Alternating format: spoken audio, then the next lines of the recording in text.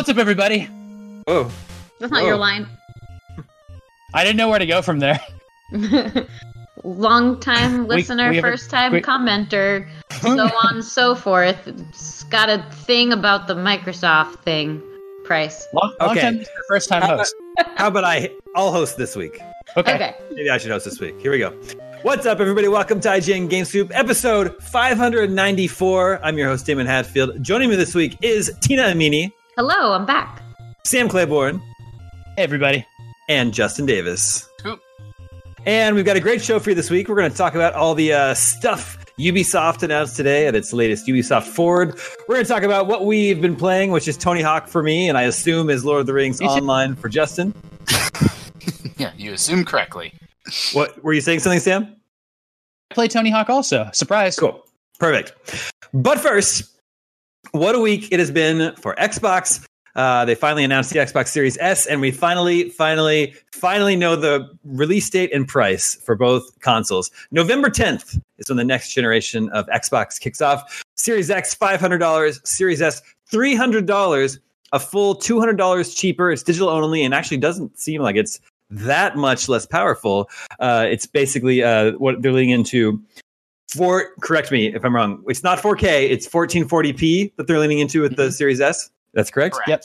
But it can scale to 4K on your 4K TV, and it plays media in 4K.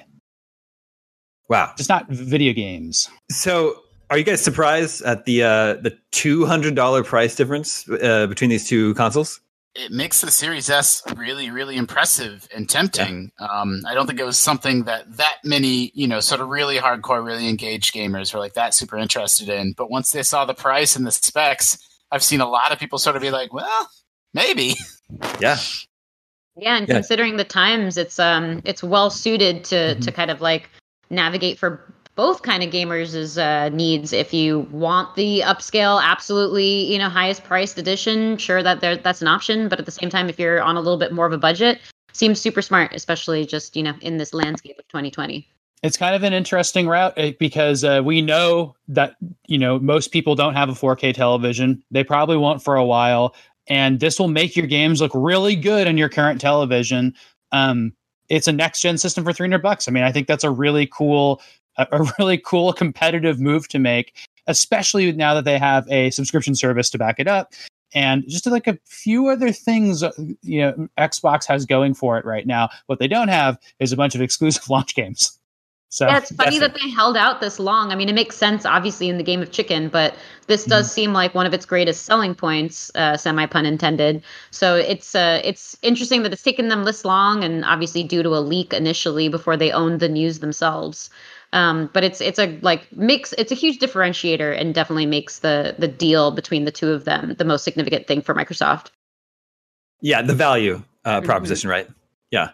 The $500 version too is still like, that's kind of what we expected. This, for some reason, I think it's really smart, not the delay, but that they kind of they talked about the S price at almost the same time, because like that's all people are talking about. Like we would be talking about the PS5 versus the Xbox price right now as soon as PS5 comes out, but there's always going to be this $300 one in there, and people are like, well, you don't have to get the full one. It's just a really interesting move.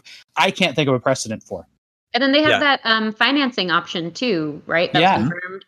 So yeah, that's just like another consumer-friendly option that is clearly like a big cornerstone point for their entire next-gen lineup. Yeah, we should definitely talk about that. That's Xbox All Access, which allows you to get in on next-generation Xbox for as little as $25 a month for 24 months. So you're paying that over 2 years.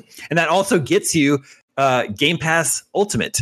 So you get all, more than 100, access to more than 100 games, plus every Microsoft first-party game day one you get. So it's actually, it seems to be like just a staggering deal, especially if, like, what if Halo Infinite had been there at launch?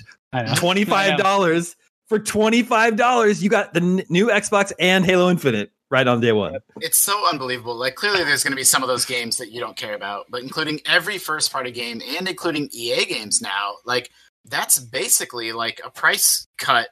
Like, you can imagine that console is $60 even cheaper than the PS5 is, because you don't have to pay $60 to get Halo Infinite. It's just baked into the price of that subscription. it's amazing. It's really, really cool. I want to circle back on and really underscore something that Sam said earlier about the Xbox Series S.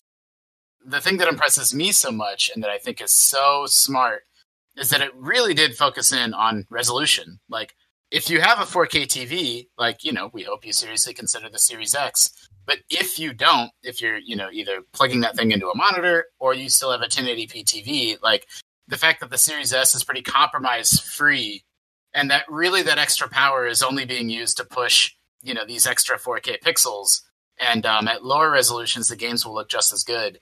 I think that was very, very clever and very savvy and, you know, consumer friendly. And like, I don't have enough positive things to say about like that being the point of differentiation between these two consoles. And like I don't actually have a 4K TV every year.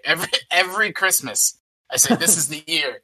But then it's like, well, then there's OLED, and then there's other new tech, and there's HDR, and like every year I'm like, maybe I'll just wait one more year. And so, like, I'm still chugging away on my 1080p TV, and you know, so it's like I'm one of those consumers. Like, so I know I've seen some people wondering, like, well, who doesn't have a 4K TV yet? And it's like, well, you know, we exist for a wide variety of reasons. I think it's like 70% of people that have consoles don't have a 4K TV.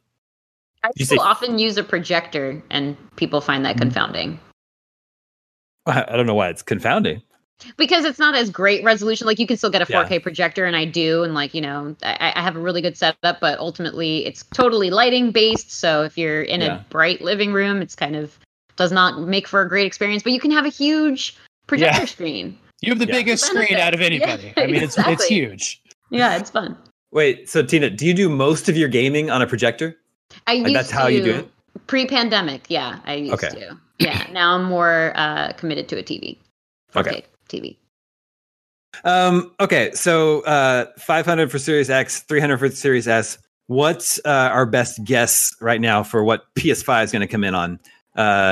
Is there any way the physical disc, you know, the one that can use discs, comes in over $500? I don't think so. I don't know, man. Like, I think like 500 is probably what they're targeting. And now they're thinking, since they have the ability to say whatever they want now, they can probably go for 450 for the digital one. Ugh. Well, yeah, that's the digital one is actually the more interesting thing to. I don't think there's any chance that the discless PS5 can reach $299. So I think on the low end, Microsoft. Wouldn't that be amazing, though? That would be the console war firing back. As if they're like, oh, but you can just get a full PS5 for $300, but you just don't get a disc. The higher end console is probably $499, but you know, depending on how much heat Sony's feeling or how much that console makes, maybe it's $599. But goodness gracious, it's really that lower end one where like I think Microsoft really got them.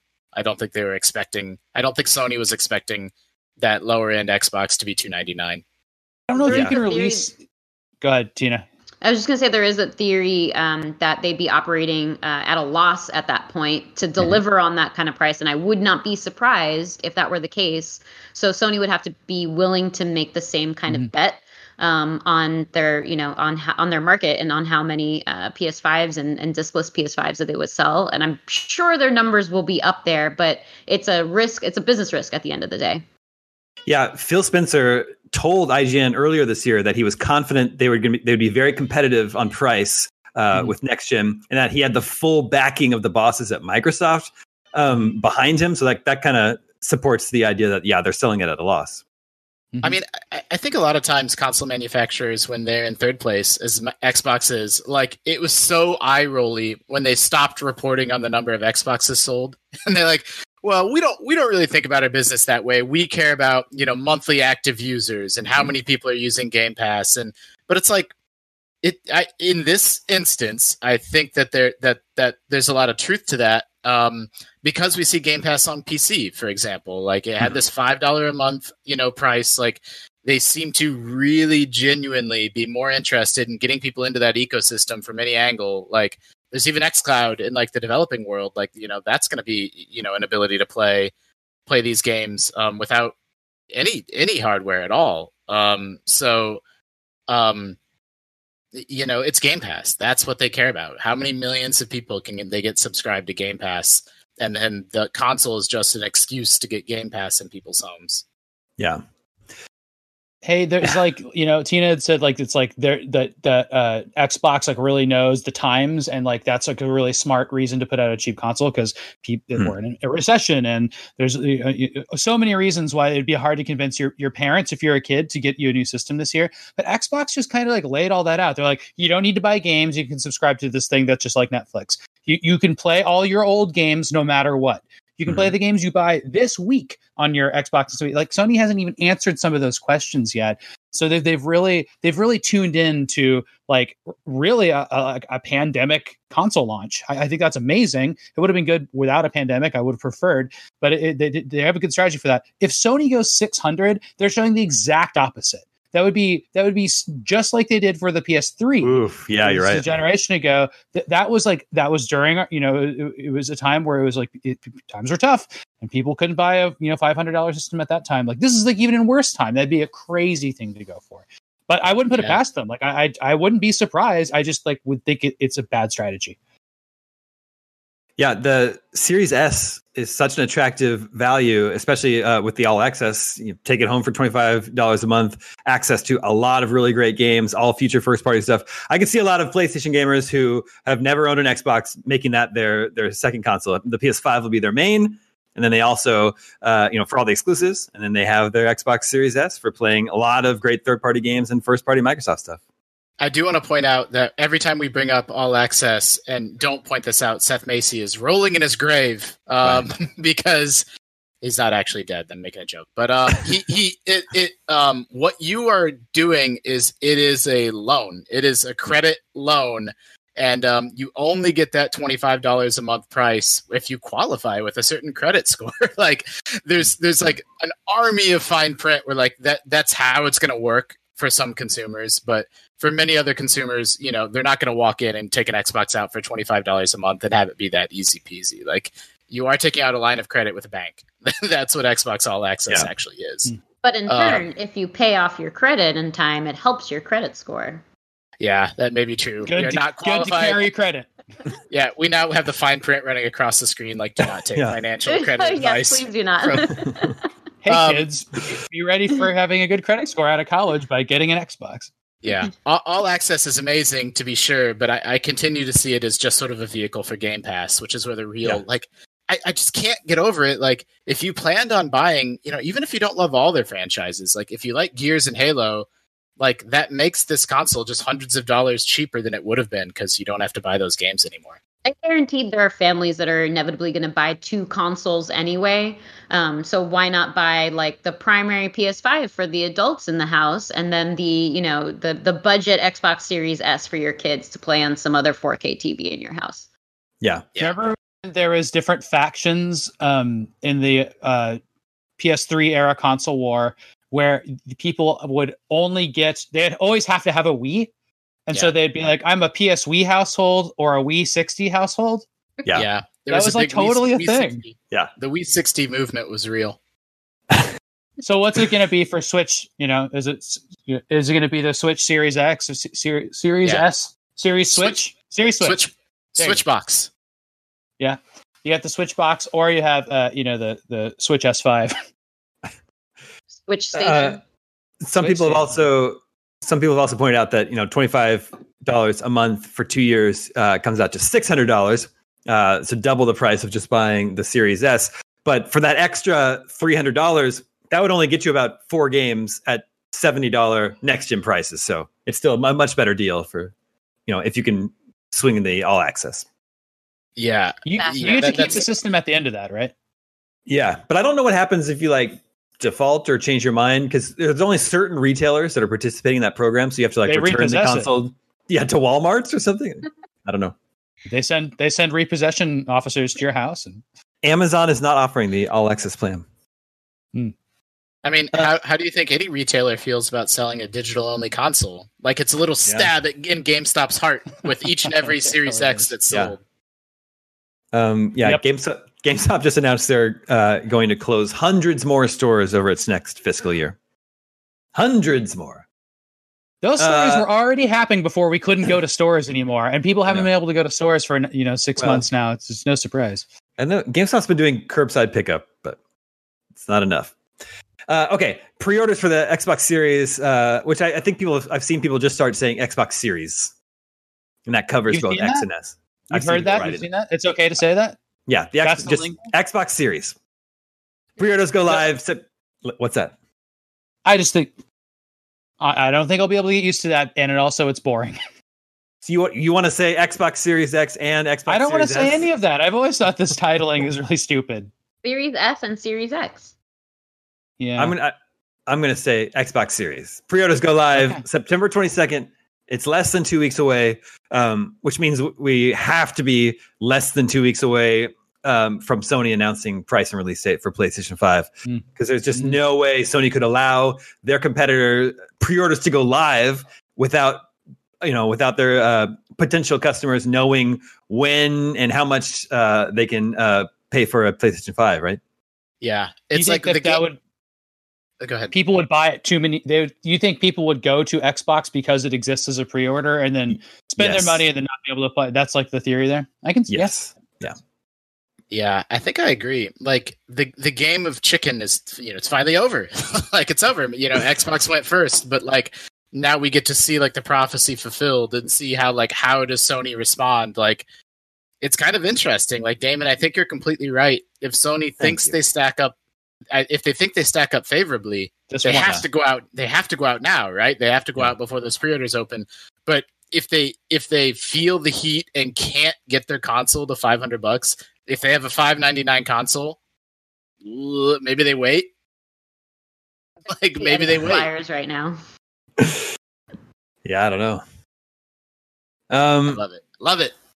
It is very exciting times. Not everyone is as excited as we are. For example, Eric from Mexico City writes us to say, longtime listener here, with Microsoft finally having announced the price and release date of their new consoles over a tweet is all capital, this new console launch is starting to feel very anticlimactic. We waited so long to hear something from either Sony or Microsoft, and we just get a tweet. Are you guys hyped for the new consoles, or should Microsoft and Sony be doing a better job at getting us excited?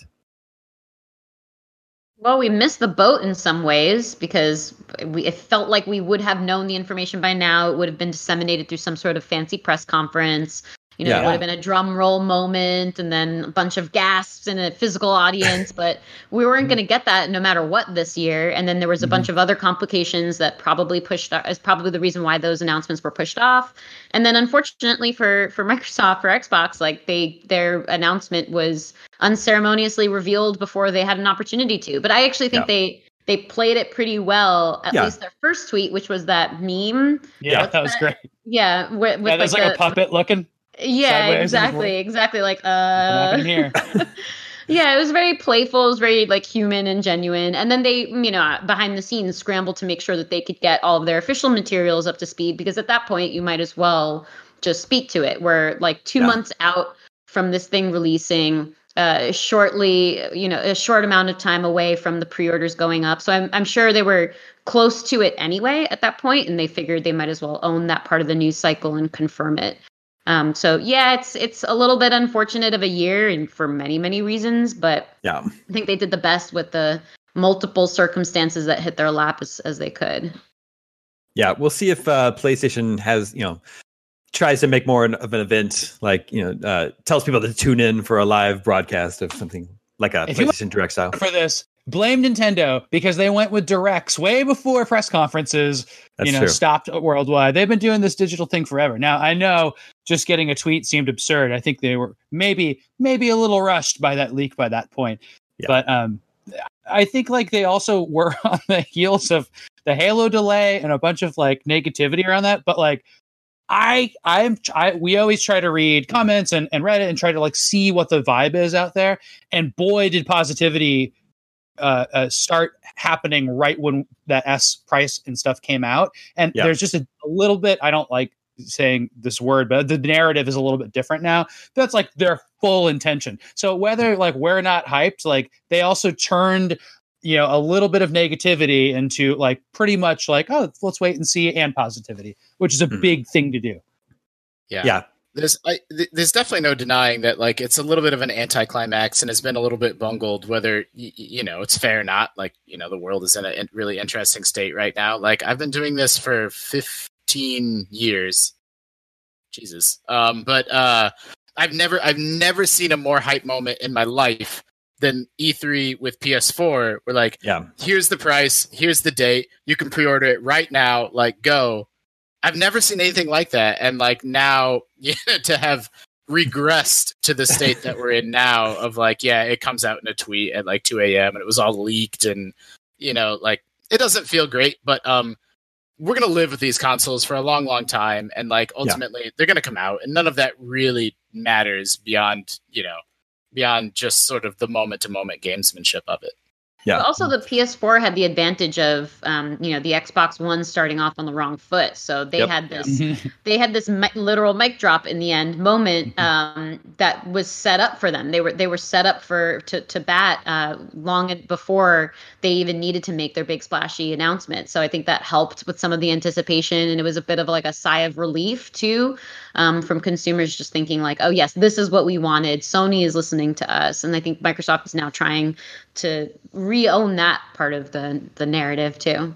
Yeah. You know what I like about console reveals that was only done by Xbox this time, but has been done by Nintendo a lot before, is when they show the system really early in like a little mock-up model or whatever, and that's like the first beat, and then you like kind of see more pictures of it, but you don't know what's in it and stuff. Like I always like that feel of it, and that's why like Sony's one this year was like a little bit out of whack for me, because it was like, oh, we didn't really see it till way into the summer, and I always like that reveal. So once those two things were revealed, my hype was kind of like, okay, I don't know, I just really like the visual part of it and following that, but.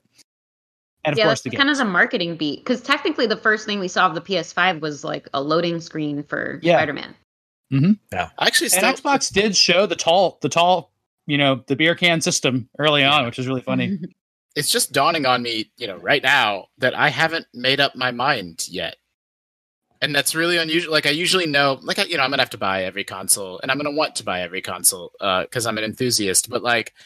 PS4 was like clearly my lead console last generation, like heads and tails, right? And like I don't really have a sense of that yet for PS5 versus Xbox. Like I don't know if I'm buying them both this fall. Like my mind is actually not made up. So I wonder if there's a lot of other undecideds out there on this particular topic.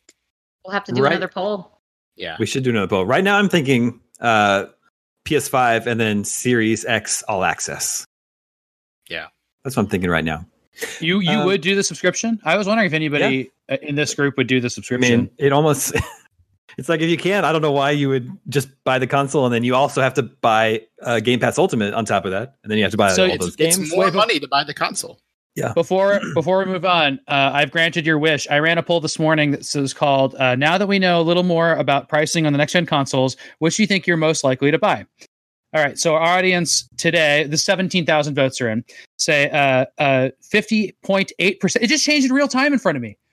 Wow, that was amazing. 50.8% say PlayStation 5 standard. 13% say PlayStation 5 digital edition. So that's a total of about 64% PlayStation. And then Xbox Series X is 29.8 and Series S is 5.9. So about 36% Xbox then. So that's lines up with. It was about 30 before, and so like really that like 6% boost is coming from Series S, which is exactly what it's got. But that's kind of neat. Yeah, that's great. Good data. Before we move on, I would like to know what Sam's problem with the word narrative is. I like that when we're talking about actual narratives because I'm a lit major and I like that and everything. I don't like it when it's used as like it's basically a substitute for the word lie or when it's used in politics. Like we're going to stick to the narrative. It's like it's got a negative connotation to it, as if it's not the real story. It's the story that you are prepared to tell, the PR clarified story. But I think narrative, when you're talking about like community conversations, is more zeitgeist, which I know a lot of people don't like that word either. I think because it's like a stuffy sounding word, but hey, it's appropriate and fitting in the definition. It is. Yeah, it's also a replacement for like, the discussion around the news becomes the news more than the news. Which is a little bit like, well, this has more hype and momentum behind it. And I'm like, well, yeah, but what's the substance of like what's actually being said? We can just rename Twitter narrative. What would be the name for individual tweets? Tivs? Narrates. I like Tivs. Did you see my Tivs this morning, Damon? Tivs is much more like the appropriate, like, social media shorthand. I like that. Ooh, I like this. I'm going to re-Tiv this. All right. I'm going to slide into your Tivs later. No, that's you want to slide into your box. You slide into the box. Your DTs, your directives. Okay. Direct narratives. Okay.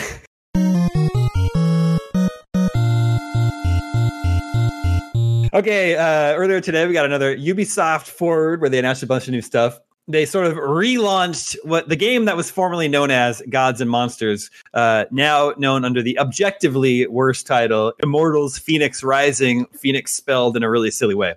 I can barely remember the old name now. It's all Phoenix to me. But I do think the game looks pretty fun, and it looks like a Sammy game. It totally is a Sammy game because it's just a Breath of the Wild clone.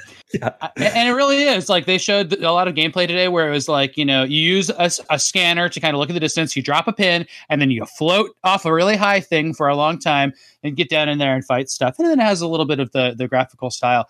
None of that is a negative for me. But it is for some of the other people on staff that I've talked to. They think it looks like generic Zelda, which I totally get. If it doesn't feel like it's its own thing. And boy, I watched all that footage today, like really intently, because I wanted to see like, oh, is the Greek gods part of this going to be interesting? And I got to say, like, I grew up, my dad is a Greek translator, a classical Greek translator, and teaches ancient Greek. And like, I grew up in that, him talking about that pantheon and stuff like that. And I really like it. And it's really familiar to me and cool. So that's something I'm also attracted to.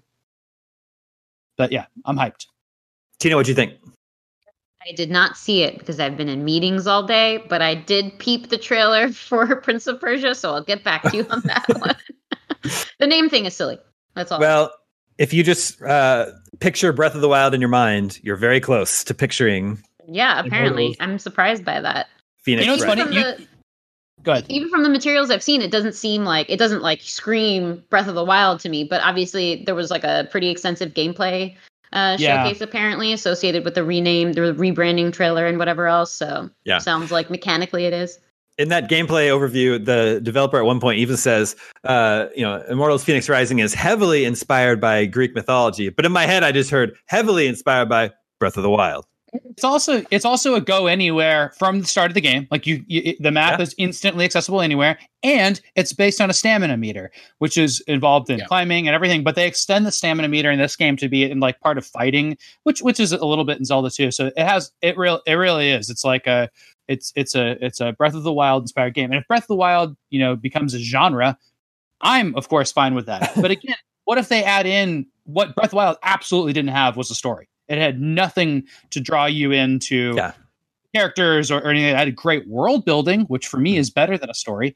But this game has conversations and dialogue. In our preview, the writer Cam Shea, who read it, just loved it. He thought it was really funny. He thought the gods had really good conversations with your character. And it's really weird because you build your character from scratch in this game, but everything you see for it is a woman. They keep showing this one model of, which is funny. But today they showed like how you can design your characters. You can be like totally crazy character designer too. As long as there's no weapon breaking system. Oh boy, I don't know about weapon breaking actually. Now that I think about it. Yeah, I want to add on to what Sam was saying. Where like, if there were 1,000,001 games and open world games are completely, subsumed by this Breath of the Wild style, go anywhere, climb anything, like this would feel worse. But like, no one else has really tried. And like, so why, like, Breath of the Wild sold 22 million copies, won every award that there is to win. Absolutely made a stamp on the industry. And then every other developer looked at it and said, nah. We're fine. We're fine with just having invisible walls everywhere, and we don't need to let our players climb anything or have that level of freedom. So it's like, it's great. Like, I'm glad that someone else is finally kind of trying to build on that and iterate on it. Like, my level of personal goodwill for like, one developer sort of biting off another and sort of copying them a little bit is informed by like how widespread it becomes. Like, we have 1,000,001, Metroid likes, but there's not that many Zelda likes out there. And so I'm happy to see other talented teams giving it a shot until, if it becomes super saturated, my opinion might change. Yeah. I think actually Ubisoft got close to that before with Assassin's Creed Odyssey. My memory of that is that you can climb pretty much anything in that game. But so I agree with Sam. Immortals Phoenix Rising looks fun. I'm definitely going to play it. But man, the trailer that they showed today, the music was so tonally off from, I think it was just a total miss of the mark. It's like they're playing like, well, it was like a remix of a funky James Brown song. And the lyrics were, "I got ants in my pants." Yeah, I thought that was really strange. And that's how they re-revealed the game. It's a lot. Yeah. Yeah. Anyway, that's coming this year. Immortals Phoenix Rising is out December 3rd. Now we can go to the Prince of Persia Sands of Time remake. This is a game that I played back in the day. I think I played it on PS2. Did anyone else play the original game? Yeah. Oh yeah. On GameCube. Yeah. GameCube. So I think it was on everything, Xbox as well. Tina, did you play the original? I think I played like an hour or two. It was one of those borrowing moments of my childhood. I remember liking the game. I haven't really thought about it a whole lot over the last 17 years, but I don't know. Is it cool that they're remaking like of any game Ubisoft could remake of any Prince of Persia? Is this a cool one to pick? It's the beloved one. You know what's funny is that it's Ubisoft in their promo of this. They said it was their first remake ever in Ubisoft company history. So if you think about it, they've done remasters, but not remakes. That's we did an interview, and our interviewer Brendan followed up, and I was talking to him about it a little bit. But yeah, that's what they're claiming. I didn't do the research, but he looked into it a little bit, and he's a great list-based encyclopedic person. So I thought that was an interesting tidbit. It's cool they have the same voice actor coming back to re-record dialogue. The main voice actor I saw, but then the others just aren't. Well, they only mentioned the prince. Yeah. Most online, like everything that I'm seeing, everyone's very disappointed that the game doesn't look better. It doesn't look like it's not like a Resident Evil 2 remake graphical leap, right? It's current gen. Yeah. Our producer Borba says the princess was recast, the voice actress. Okay. Thank you, John. I think that it looks like, current gen for one part, and I know it'll be, they said you can play it on the next system, so that doesn't mean it's being upscaled or anything. But it has it's weird because they showed all this mocap and it looked like really good mocap and they showed acting and stuff. But then like when I actually saw the characters' faces and stuff, it just looks a little bit Uncanny Valley to me. Like it looks like they're trying to go like between cartoony and realism, and it doesn't look great. But then at the end of that trailer, they show outdoor environments, like a bunch of like fantasy palaces, and I was like, yes, that's what I'm interested in. Yeah, when you think of remake, at least, of recent times, Final Fantasy VII comes to mind. I think that was the last remake we got. And like, that's a huge difference. And obviously like different circumstances there. Who knows how long the production time is between the two of those games. So kind of an unfair comparison to make. But in general, I think like if you weren't told that it was a remake, would you think it was a remake or a remaster? Exactly. Yeah. That's a good point. It looks like a nicely done remaster. Yeah. Like we've complained about this on the show before. Where like remake and remaster is so fuzzy and can mean any number of things. Like Final Fantasy VII remake at one end of the spectrum, like just completely redone and blown up and re-envisioned. And Resident Evil fits into that bucket too. But Link's Awakening is one that I always think of too. It's just like, wow, that's a remake.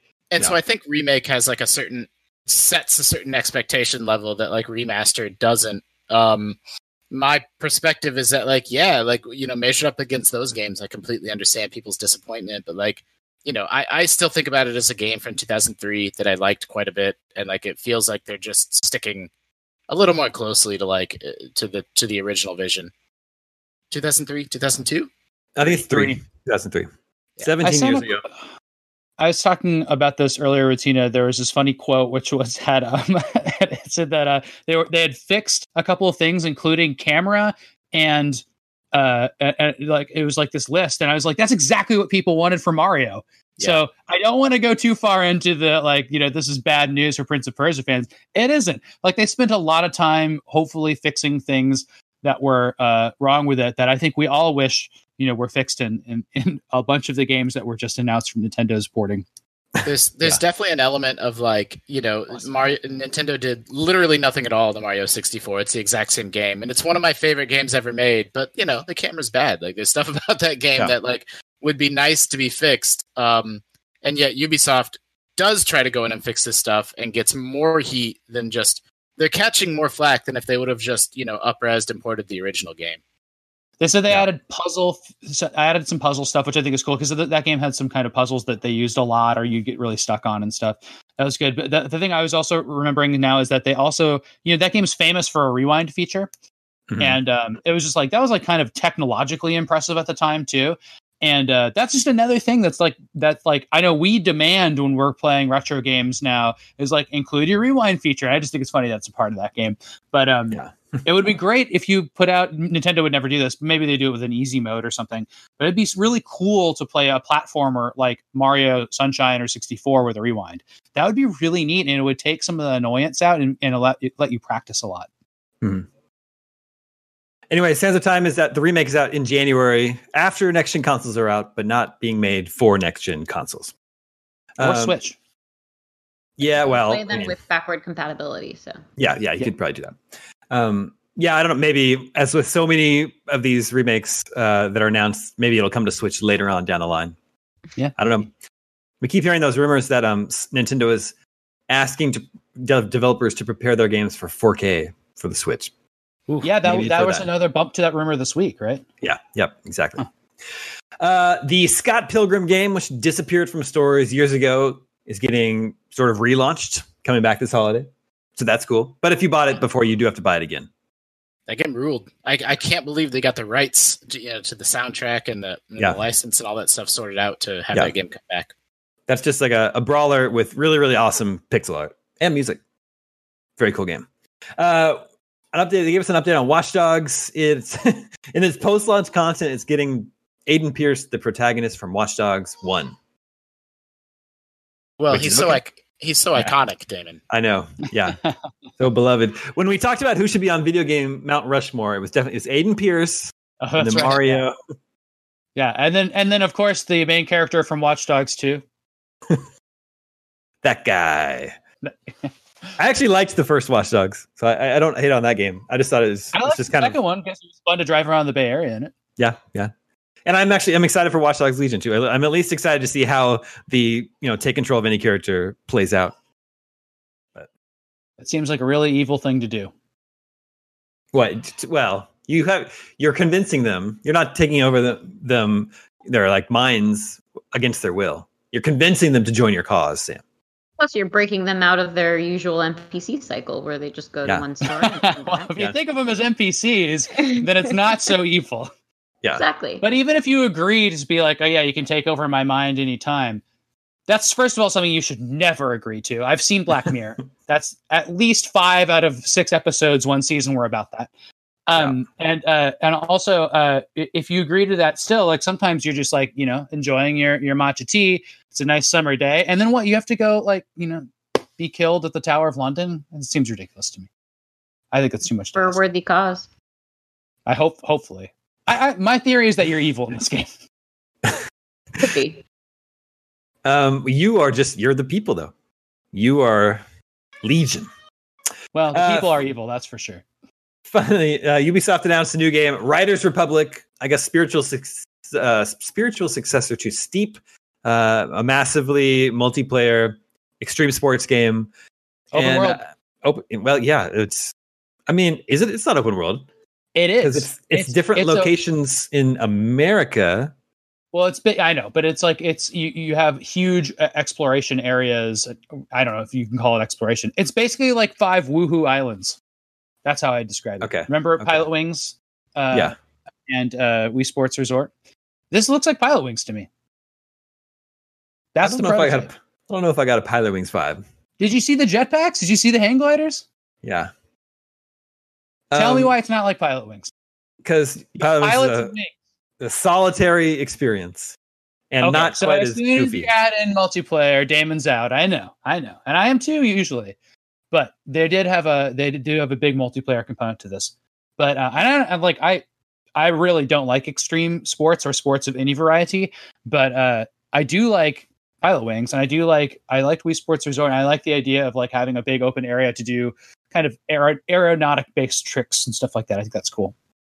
Well, they showed this footage of just like, dozens, or if not, probably not hundreds, but dozens of like bicyclists going down a mountain and people crashing. So I thought maybe it was going to be a battle royale at first, but they never said those words. They just call it massively multiplayer. It just seems Ubisoft seems unique among the bigger publishers, and just like how many different new types of games and projects they're willing to just throw against the wall and see what sticks, right? Because like last year at E3 they announced that Roller Champions, their like roller derby game, right? They talked about that more today too. Well, it's still not officially out yet, I don't think, unless they surprise launched it today. I don't know. I didn't. Yeah, but it's not like they haven't swept it under the rug like they have with Skull and Bones, which they did post about this week. Yeah, there's also Skull and Bones, and then there's Hyperscape, their battle royale that they just launched. I don't know. I think that kind of goes to show you like what it's like. Ubisoft is such a weird company. They're based worldwide, and they have so many teams, and a lot of those teams work on one project together, and then I think they all have pet projects. And man, when you're at Ubisoft, you must be thinking like when For Honor was being shown, and I was like, oh yeah, this game is, you can attack people in groups, and it's kind of sluggish and stuff. They said today has 25 million players. That game is going so strong. If you can take bets like For Honor and then have it be like a giant game that lasts forever, like you're going to start taking bets on other things, Yeah, for sure. Riders Republic is out February 25th, which is just days after Far Cry 6.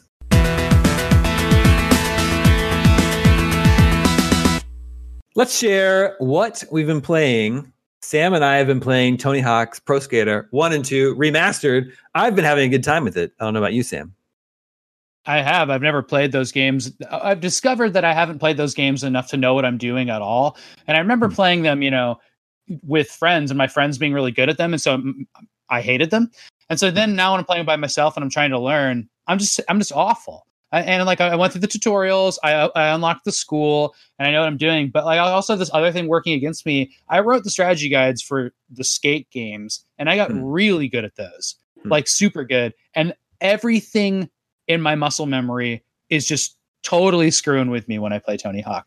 But I get it. It's so fun. Combos are great. I don't know how to do them. If I knew how to play this game, it'd be the best. And I'm working on it. I'm learning. That's funny you say that, because I actually didn't ever play the skate games, but I played a lot of Tony Hawk 1 through 3. So my muscle memory is just like slowly starting to come back. It felt familiar right away, but I just have to sort of like relearn how to do everything. For me, it's all about grinding and then connecting grinds. So you manual from grindable object to grindable object. Keep your combos going. It really bothers me that you have to do the teeter totter when you're manualing. But you can grinding for a long time. But you can pump stat points in your balance to where you don't even have to worry about it eventually. Oh, really? Yeah. Well, that's a really good tip. There you go. And this is this week's episode of Damie's Tips. They also just don't really make games like that anymore. It's so arcadey. I love the whole concept of it. You have 2 minutes to complete as many objectives as you can. I didn't remember that. It is funny. It's like putting in a quarter. Yeah. It's great. I love it. Yeah. Jess, I know you've played Tony Hawk games in the past, but you're still just playing Lord of the Rings Online. Yeah, I do want to check out the Tony Hawk remaster, but for a little bit, like the first one that I owned and like really played a lot of was 3. And I played 1 and 2 at friends' houses, but like 3 and 4 and those maps and that was Alcatraz and like that era, like that's my memories. And so I want to play 1 and 2 to close this gap and see how it compares to 3 and 4, which I'm really fond of. Not played it yet. Get excited for Warehouse and School, because that's where I've been playing. I do remember School at my buddy's house a lot. Everybody does. Yes, I am still playing Lord of the Rings Online. It's a little bit hard to describe where I am or what I'm doing. I'm following off on the game follows the plot of the book and then doesn't, and then deviates and invents its own characters and its own scenarios. And I'm sort of off doing a new thing now where a new villain, I'm trying to thwart her, and she had a Palantir, and she's trying to use the Palantir to get one of the minor rings of power, which it's crazy. Like even the lesser rings are still crazy powerful and lets her like enthrall the minds of everyone around her and all this crazy stuff. So we have to stop her from finding this minor ring of power. And last night I pulled off a little heist and took the Palantir. She doesn't have it anymore. Is it a dwarven ring? It's just one of the lesser rings. Like it's not even one of the dwarven rings. It's just a lesser magic ring of power. Like, you know, it's not even like a numbered, like one of the 9 given to men or anything like that. 3,000 rings to rule them all. Yeah, basically. To wield that power now. The game. I don't have the ring yet. I think it's unlikely that I'll be allowed to wield that power. They're all evil. Yeah, they are all incredibly evil. So that's going to delay. That's like this long sort of epic quest line that's going to stop me from getting into Moria, but I'm going to get there eventually. The game does this thing, and I say it with love. Every MMO does this, where like expansions come out every 2 years or so, and they have to kind of tread water and fill time in the meantime. And I'm at the point where they were adding things to the game before the Moria expansion came out. And so, like, that's where they invented this whole storyline, this whole plot line, while they were working on Moria. And so I have to sort of grind my way through that quest line before I sort of get back on track. Before you all write in and say the 3 elven rings are evil, I know. But if Sauron gets the One Ring, then the elves will be powerless because he betrayed them by creating the One Ring to be able to control them. But I know, until he gets it, they're probably fine. They're all right. Well, that's good to know. They were created without his control. He just ended up, binding the One Ring to them. Tina, you just had a week off. Did you play any video games? Started Marvel's Avengers. So I'm not super far in. I think maybe I played like 2 or 3 hours. So I'm a little ill-equipped to pass judgment. But I did frustration quit at one point. So that's kind of the current status of where I'm feeling about that game. Yeah, so basically there's this scene where you have to pull a lever, and then you pull that lever, or you like flip a switch or something, and then a bunch of enemies come out, and then you gotta like go across the other side of the room and flip that switch, and a bunch of enemies come out, and then you gotta go back to the first switch and do it all over again. And at that point I was like, nope, gotta go. I can't do this right now. So yes, frustration quit about 2 hours in. I hear that the general consensus seems to be that single player is good, and the multiplayer is kind of where the issues come into play in terms of the grindiness. It's all that switch. That's all multiplayer is. Well, if that's the case, I very much agree with that assessment. But apparently it's a lot of, there's just a lot of different currencies. And so there's a lot of confusion around it. And then, the grindiness, which is unfortunate because the thing I was most looking forward to about this game is the multiplayer. Because it feels like a good excuse to hang out digitally with friends. Like I'm actually genuinely considering picking up Destiny 2 all over again, just for that purpose alone. If you guys want to play, we're all playing Final Fantasy 14, so you should just play that with us instead. That's a fair point. We'll trade off week by week. I also want to give a shout out to Overcooked and Overcooked 2, which me and my whole family are playing, and it's very cute. That's fun. Including the 3-year-old. She insists on having, a Joy-Con in her hands herself. Half the time she's holding it upside down. Yeah, that's like my 2-year-old nephew. He always wants to take the controller. I'm like, but you don't know what to do with it. Yeah. But in the case of Overcooked, like she can't do anything because she's 3, but she's old enough to know if we've given her a decoy controller, and then she gets really mad. So we have to actually put her in the game, and then she just sort of stands in the corner. The whole level. Well, it's like an extra challenge. Yeah, and then it's like, depending on if my wife and I are in a good mood, it's like it's fun and, we're not making any progress. But then it's like, if we had like a stressful day or whatever, we're like shouting at our 6-year-old, like, why? You were supposed to be chopping the fish. Come on. Like, I hit the wrong button. I'm sorry. So it's a real test. I would say it's a real test of familial bonds. Yeah. Tina, last week, Sam and I were agreeing that we thought Kamala Khan was just a very likable character. We're a little bit surprised by that. Yeah, everybody seems to have that same opinion. So far, she seems nice as a character. Again, super early in. I do like one thing that's very cool is if you turn subtitles on in the single player game, they actually narrate some of her actions, and it's like a comic book would. So there's a lot more text in there than you'd expect from normal subtitle reading. So that part is very cool. should her comic Ms. Marvel just start with issue 1. It got, it's like maybe 5 or 6 years old now, and it's just the best. It's one of the best comics I've read, maybe ever. Actually, that entire run is just really, really great.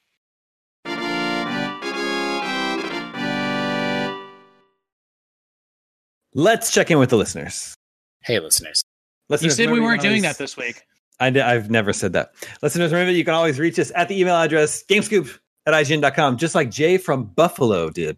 And Jay from Buffalo says, Omega Cops, I've heard so many people online talking about buying several copies of Mario 3D All-Stars and leaving them sealed. This has become a practice that has really become more common in gaming. As someone that was a huge baseball card collector during the 90s with thousands of pounds of low-value cards, do you think that all this collecting of video games now is going to really limit the value of these games? It makes sense that sealed copies of NES, SNES, GBA, etc. games are so valuable because most gamers opened their games, tossed the boxes, and played them. Thanks. That's correct. The idea there is that if you are making something for collectors, then it's not collectible. By that point, there's a market that's being filled, and the people that buy those are all holding on to them and not opening them. Like that's the opposite of what makes something collectible. You need to, you need a time machine. But what you need to do is figure out what the thing is right now that's cool. It's niche. That's like just not super popular. And it's limited because people aren't buying it. It's limited, and people that are buying it are enjoying it, and that's like the real secret. As soon as things become planned collectors editions and stuff like that, they're just not. That's just a contradictory aspect of them. It's a little bit of a mind trick. Well, like Nintendo said, they're not. What this is they said they're not selling the game after March 31st, which I was trying to think that has never happened before. Like collector's editions can run out, like other things, but to just be like, we are not going to sell you this game after 6 months. I think they do it, but they don't tell you, right? They just stop producing it. They just stop producing it, and so it's a little bit of a magic trick that Nintendo pulled. Where like they're going to have 20 million copies of Mario 3D All Stars, but only for 6 months. Versus games that they never say they're going to stop making them, but they only made 1 million of them. They only made 500,000 copies of these weird esoteric Switch games. But no one goes gaga over those. So I don't think that this game is. I think that's a mistake. Yeah. Anyone thinking that that's going to be a wise investment for them. Yeah. The general collectors rule there being that like anytime it's made for collectors, it's not collectible anymore. I think. TY, the Beanie Babies, is a perfect example of that, where like people were going crazy over them, but then suddenly when people start to think like, oh, there's value here, and they started collecting them, that's when the prices went down. I still have a couple tagged TY Beanie Babies that are useless now, and at the time they were like priceless and rare. Yeah. Did you get the Princess Di one or the Grateful Dead one? Those are the ones I remember that were worth a lot of money. No, I have like this like praying golden bear. I don't know. It was like I think it's called Hope or something, and it was very coveted at the time. Yeah, I think I for like $3. There are things that come out now that are popular that will have such a limited run. Like if it's a giant franchise like Zelda and there's a limited run of the collector's editions, those collector's editions always end up being worth money. That's not the case, for large genres of things. So that's like a very targeted collector market there. We should a couple things I want to point out. One, I was bagging on All-Star Collection last week a little, and I stand by those criticisms. But one thing is Mario Sunshine is very, very hard and expensive to play legitimately. Galaxy's not very rare. Mario 64 is not very rare at all, and it's been ported. But Sunshine, that the only way to play it is with a GameCube disc. That's expensive. It's expensive and hard to get. So I do understand the appeal of All-Star, for that alone, just from the perspective of like if people have gaps in their gaming history. Like there's like I've come around a little bit on All-Star where I'm like maybe it does make sense to have this thing for $60. If you're gonna have to pay $60 to play Sunshine by itself. Yeah. The other point I was gonna make is that it's the second. So Amazon publishes bestseller lists just like the New York Times bestseller list. They have the best-selling books and music and games of 2020. And in just this 1 week of pre-orders, Mario All-Stars is the second best-selling video game of the year on Amazon, behind only Animal Crossing. So, go Nintendo. amazing, go Nintendo. But B, like all the more reason to not believe that it's going to be remotely collectible. That's a good point. So, I know Tina, I'm also known for not opening things in boxes, but I really recommend you buy video games to open in addition to other forms of media. I think media should be opened. And I just think some things are fun to put on your desk in a box because the box is pretty. I think that's nice.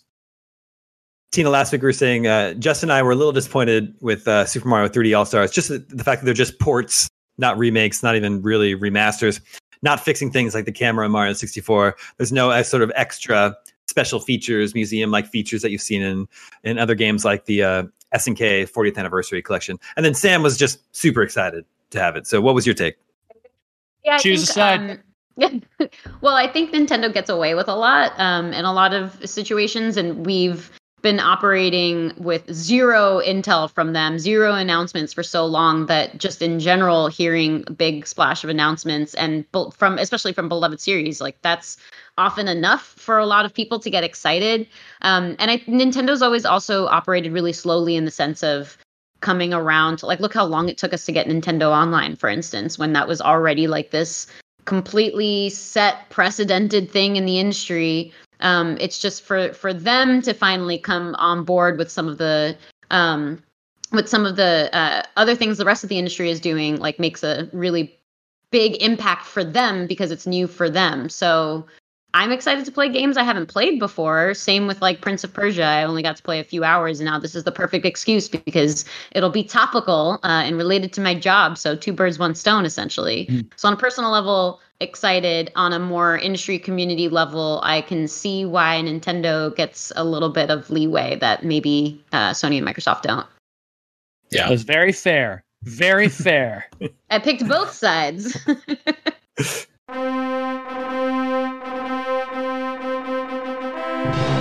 Okay, that brings us to Video Game 20 questions. But before we get into it, I can hear someone's phone buzzing as if they're getting texts or notifications, and I can see the YouTube comments already. Some people will find that annoying. It's not mine. It might be I'll Sam's. put mine on my knee. It's not. Okay. Yeah, I it's blame vibrating on the Borbo. table. It's probably John. I'm just giving you a hard time, John. Our 20 question suggestion this week comes from Jabari in Minneapolis. Let the questioning begin. Minneapolis. It's very cold in the winter. Very cold there.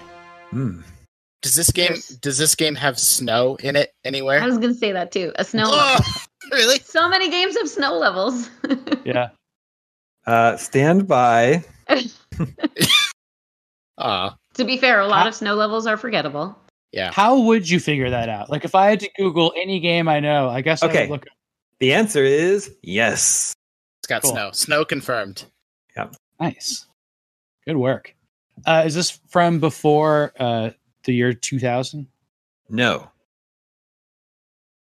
Is it current gen? Is it current gen? Is that what you asked? Yeah. No. Is this game 3-dimensional? No. 2D game. Cool. Is this? Would you call this an indie game? No. That's 5. Wow. Okay. So some big first party 2D game. Yeah, could be. Is it part of a franchise? Yes. Wait, Could be why Castlevania. first party? Pennsylvania.